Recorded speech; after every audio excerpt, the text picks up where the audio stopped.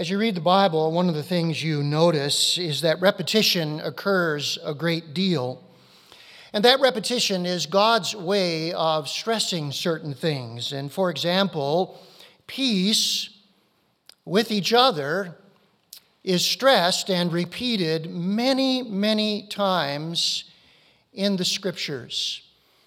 Here's just a sampling of the commands to live in peace. Notice them. Be at peace with one another, said Jesus, Mark 9:50. Be at peace among yourselves, said Paul, 1 Thessalonians 5:13. Seek peace and pursue it, said Peter in 1 Peter 3:11. And then live in peace, 2 Corinthians 13:11. And then the apostle to the Hebrews, strive for peace with everyone, Hebrews 12:14. So very clearly, God is very concerned about peace amongst his people. Now, the question we have this morning is how? How do we go about living in peace in a very angry world, a world that is very, very fractured? How do we have peace in our marriage, in our family, in our church, with our neighbors? Well, one of the greatest peace lovers in the Bible is the father of our faith, Abraham. 2 times in the narrative about his life, we are told how he created peace. And what is interesting is on the first occasion, he created peace with a believer, a family member. And then on the second occasion, it was with a non-believer. So I want you to think about this. Abraham is a great model of a peacemaker with all kinds of people. Now this morning, as we finish off Genesis chapter 21, we want to come and see simply a message entitled Abraham the Peacemaker. And we want to see the requirements for how we make peace regardless of who it is with and the situation we are in. So I want you to notice now as we begin, here is the very first requirement. Peace requires mutual respect. That is so very important. It is the foundation for us to create peace with each other. There must be mutual respect. Take your Bibles this morning and turn with me to Genesis 21, and I want you to look with me starting off at verse 22 and verse 23, and notice this truth as the Scripture teaches us. At that time, Abimelech and Phicol, the commander of his army, said to Abraham, God is with you in all that you do. Now therefore swear to me here by God that you will not deal falsely with me, or with my descendants, or with my posterity. But as I have dealt kindly with you, so you will deal with me, and the land where you have sojourned, and that was the land where Abraham was now living, that was owned by this king Abimelech. Now, here's what happens this morning. Right away, we see 2 men who are very different. One is a believer, Abraham. The other is a non-believer, Abimelech. But we notice here they both still had a mutual respect for each other. Now, this is the same Abimelech, the local king that we saw back in chapter 20, who unwittingly took Sarah in to be a wife to him. And he possibly, as this local ruler in the area where Abraham is now living, had actually been invited to this weaning party for Isaac that we saw earlier in the chapter. And while at the party, Abimelech very clearly saw, as he says, that God was with Abraham in everything that he did, and Abimelech very clearly respected that. Do you know it's also clear that Abraham saw respectable qualities in Abimelech? When Abimelech says to him in verse 23, as I have dealt kindly with you, so you now deal with me, it reminds us of the events back in chapter 20, When Abimelech realized his wrong with Sarah, Abraham's wife, you recall how he made it right.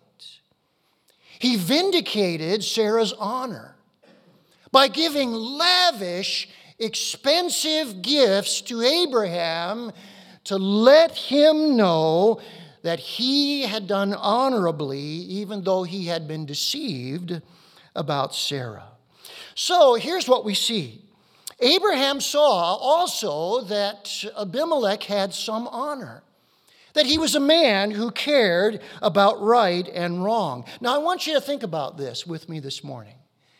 Both men had wronged each other, yet there still was this mutual respect. You see, Abraham had lied to Abimelech, hadn't he? And Abimelech had come under the discipline of the Lord because of what happened with Sarah. And in a few moments, we're going to see that Abraham also had a major grievance against Abimelech. So here's two men. They don't have a perfect relationship. They're not faultless men. Nevertheless, each one of them had admirable qualities, and so it was a basis for mutual respect. Let's just pause here for a moment. Many people that we deal with are exactly like this. Now, we all know there are some people who are impossible, and you can't get anywhere with them. But often the people that we deal with have problems in their lives, just like us. They are a mixture, and there are virtues in them that are worthy of respect. And here's the point. Respecting those virtues can change a relationship. The old Irish pastor, James Strahan, gave an insight that I think is just a wonderful insight. And I want you to notice what Pastor Strahan said. He said, people aren't to be judged by the presence or absence of faults, but by the direction of their lives. Isn't that good? We all are imperfect people. We have faults. But here's the issue when it comes to getting along. What direction are we going? And if we are going in the same direction, then that ought to be respected. And that creates the conditions for peace. Now, here's some questions that I want to ask as we think about this morning. Are you and your spouse going in the same direction? Are you? Well, that ought to cause mutual respect between the two of you. Are we as church members going in the same direction? Well, if we are, that should create respect between us. Do your neighbors want some of the same things for their kids that you want for yours? That is a basis for mutual respect. You see, we can solve a lot of conflicts if respect exists. We'll solve very few conflicts without it. And so this is where peacemaking starts, with mutual respect. Let's notice the second requirement. Number 2, peace requires righting the wrongs. Peace requires righting the wrongs. Look at verse 24. After being invited into this treaty, Abraham said, I will swear to abide by the treaty. Then Abraham reproved Abimelech about a well of water that Abimelech's servants had seized. So I want you to notice here the sequence. After agreeing to enter this peace treaty, I will swear the oath about the conditions of the treaty. Abraham brings up a grievance about a well that his servants had dug and Abimelech's servants had seized. And this was a serious issue because this seizing was a violent seizing. Now here's the question. Why does Abraham bring this up now? He agrees to a treaty, and then he says, there's a grievance, there's a wrong, and we have to deal with this. Why?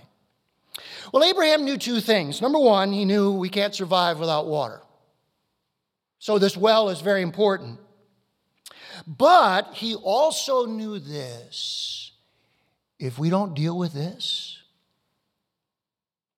it'll happen again.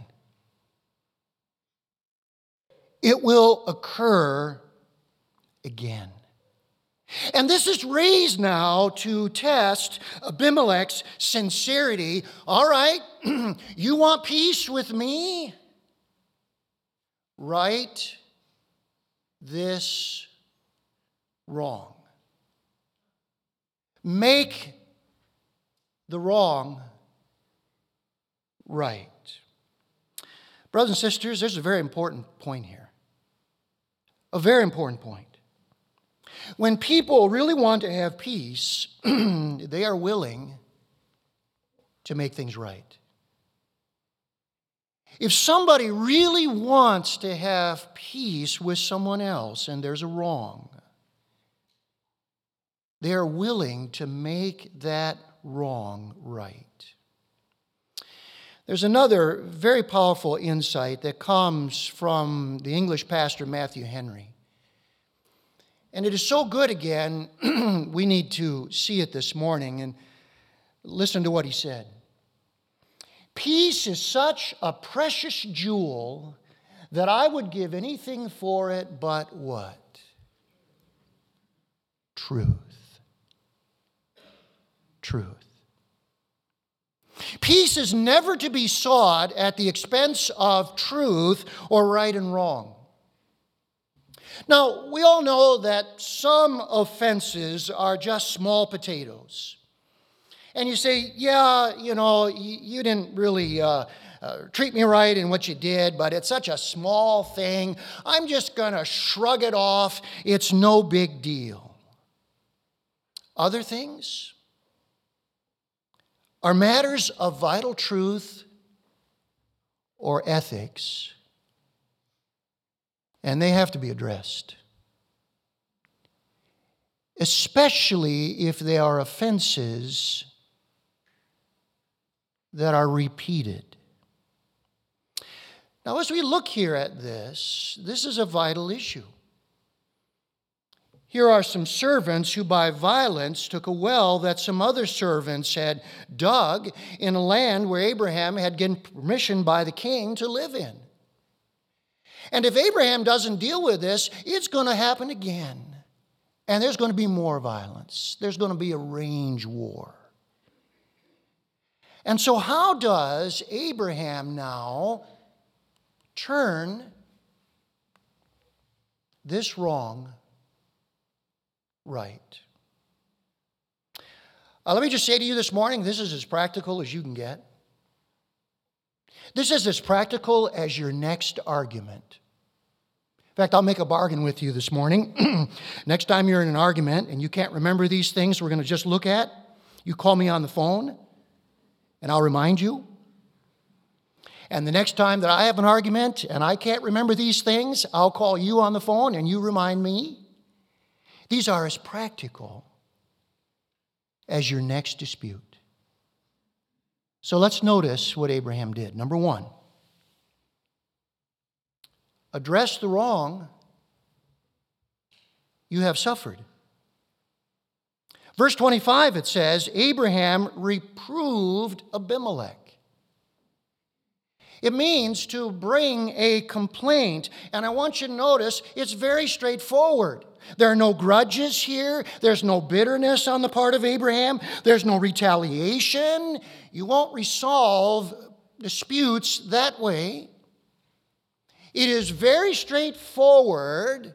There's a wrong here. And I'm going to address the wrong. Notice the second thing. Don't assume intentional guilt. Look down at verse 26 and notice Abimelech said, I do not know who has done this thing. You did not tell me, and I have not heard of it until today.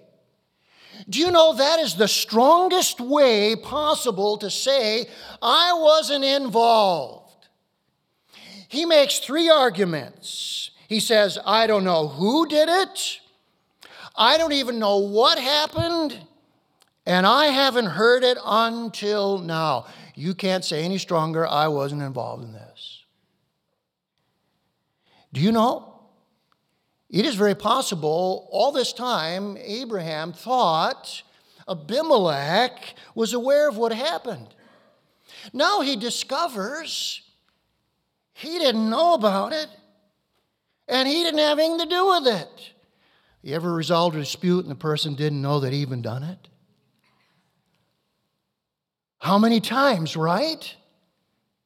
They didn't even know what they had done. Or they knew what they had done, but they didn't realize how offensive it was. That's why this is so important to address the wrong, because many times we will discover people that have done the wrong weren't even aware of it. And when they learn, they're apologetic. And then notice the next thing that Abraham did, promise to do better yourself in the future. When he says in verse 24, I will swear by the terms of this treaty, what is he promising? Well, not to lie again, right? Isn't that what he's promising? Abimelech, you can trust me. The last time we had dealings, I didn't have integrity in what I said about my wife's marital status. You took her as a possible wife for yourself. God disciplined you. It was all because I lacked integrity. I want you to know now I'm going to act in integrity. You can trust me.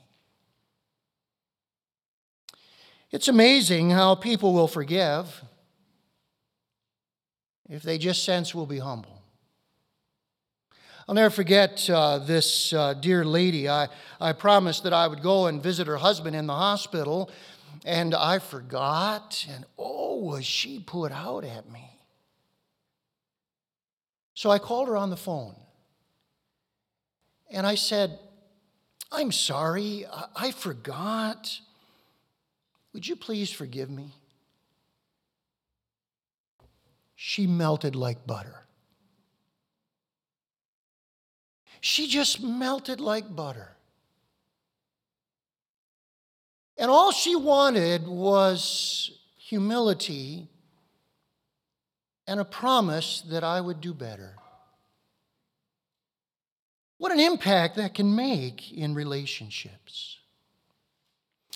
Notice the next thing. The next thing is go a second mile to secure peace. Go a second mile to secure peace. Look at verse 27. So Abraham took sheep and oxen and gave them to Abimelech, and the two men made a covenant. Abraham set 7 ewe lambs of the flock apart.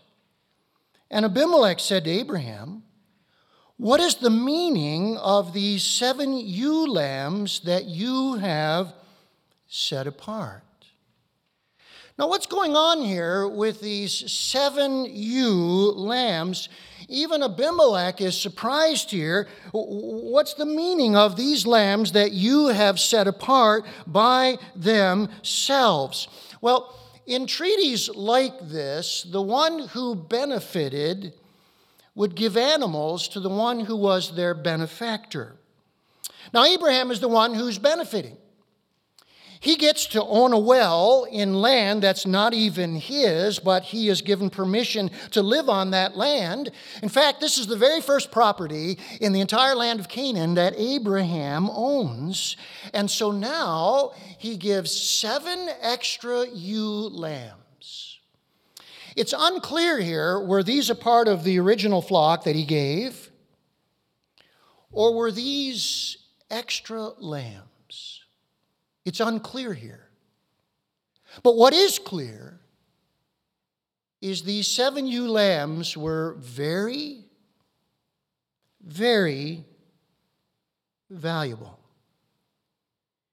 You see, female lambs could produce milk. They could also breed additional lambs. Young female lambs could do both of those things longer than old female lambs. What's Abraham doing?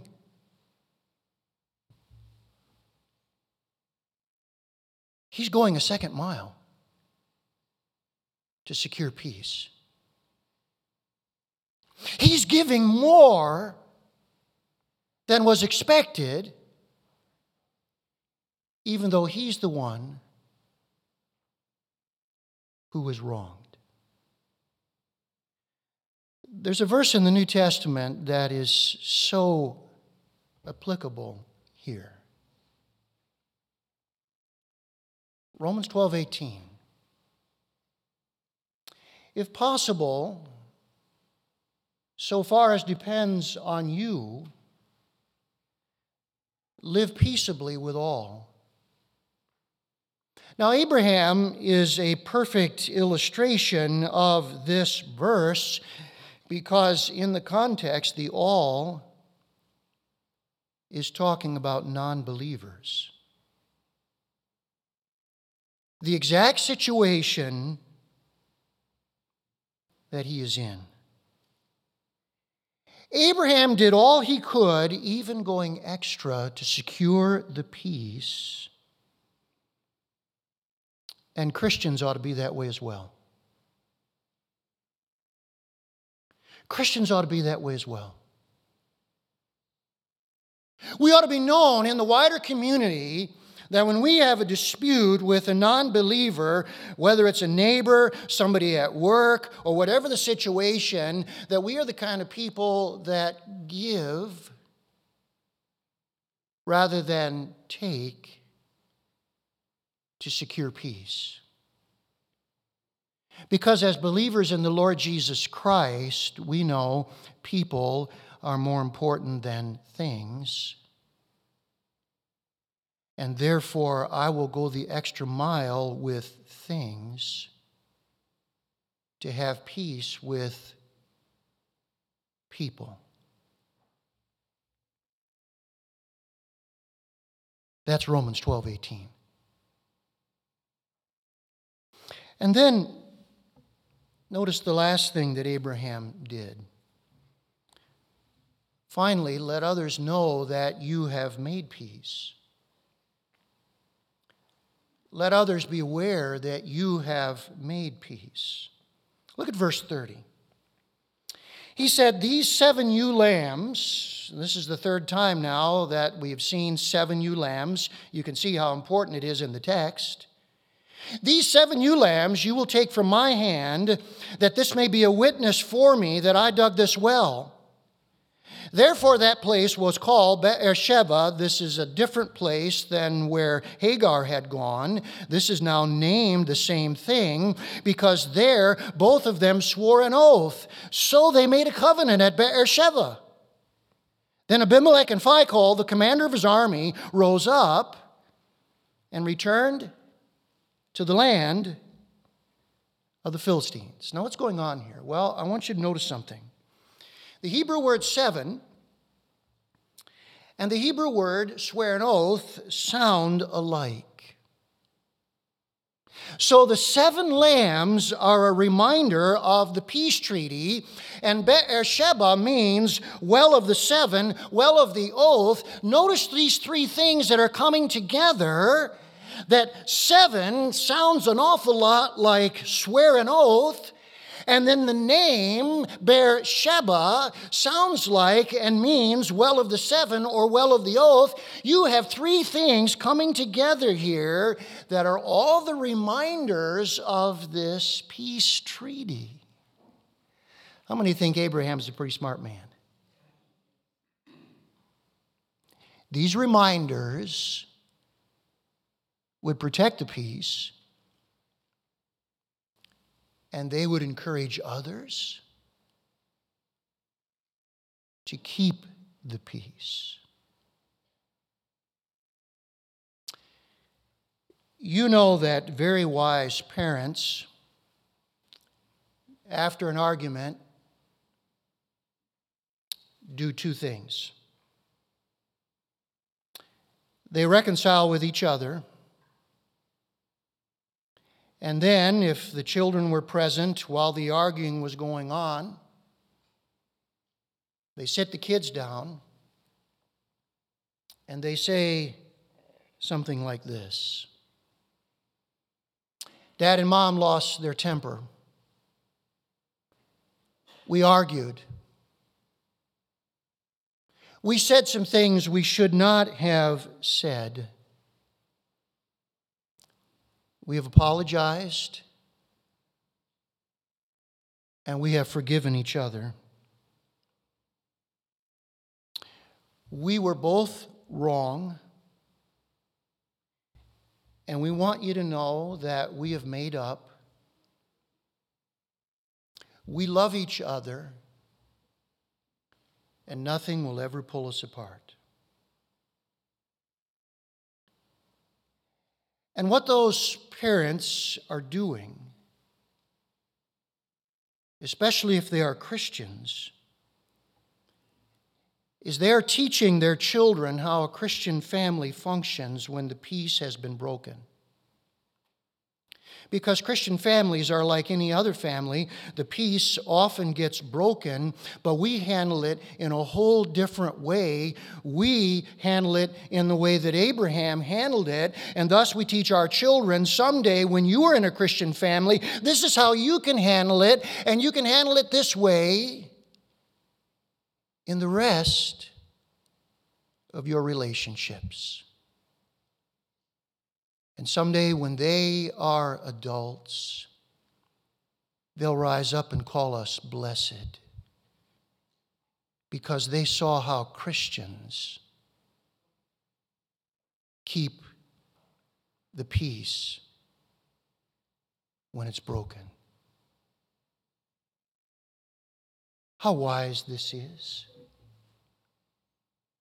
Address the wrong you've suffered. Don't assume intentional guilt. Promise to do better yourself in the future. Go a second mile to secure peace. Let others know you've made peace. Now, as we wrap this up this morning,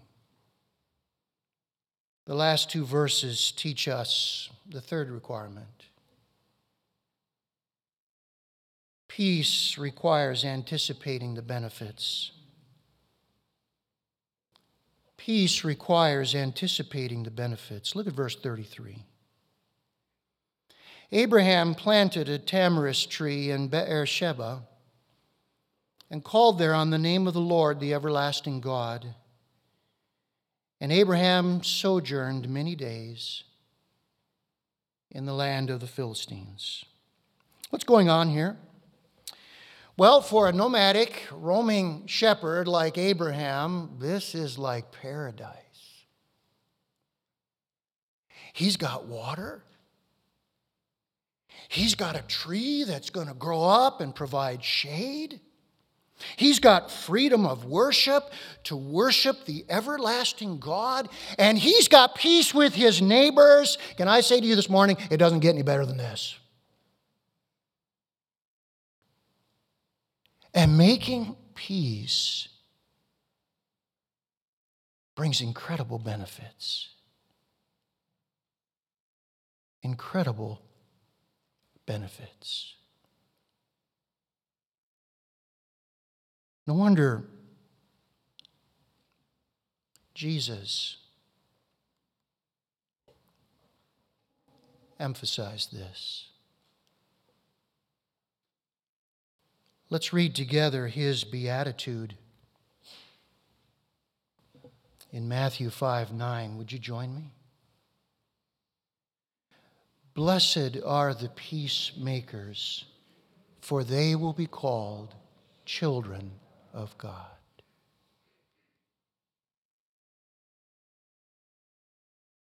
Let's ask the Lord to help us be those very children of God. Join me in prayer.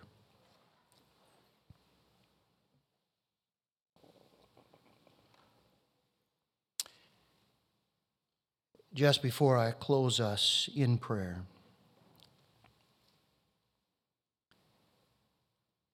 some of us need this right now. The peace is broken. Maybe it's in our marriage. Maybe it's our family. It could even be here in the church. Or maybe with a neighbor. And possibly today, we might say, I haven't done these things. I haven't operated in such a way that as far as it depends upon me, I will have peace with all. And maybe today we see some gaps in our peacemaking efforts.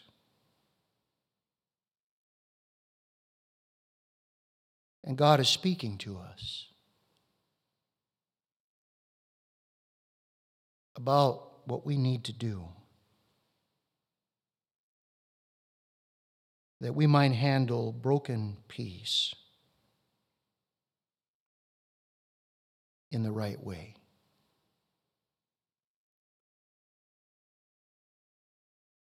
Whatever it is the Lord is putting his finger on, would you let his Spirit convict you and show you where you need to change?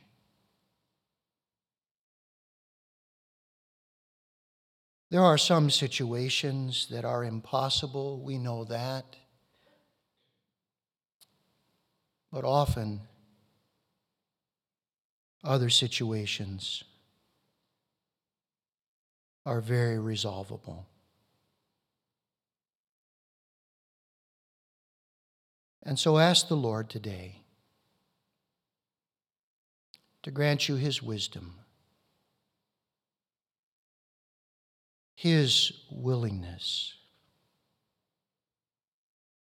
his way, that as far as it depends upon you, you will be a peacemaker.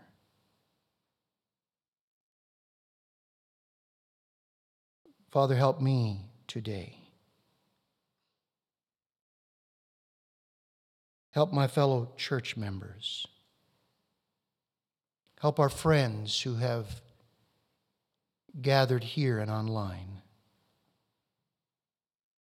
to let you lead us and guide us in this way. For Jesus' sake we pray. Amen.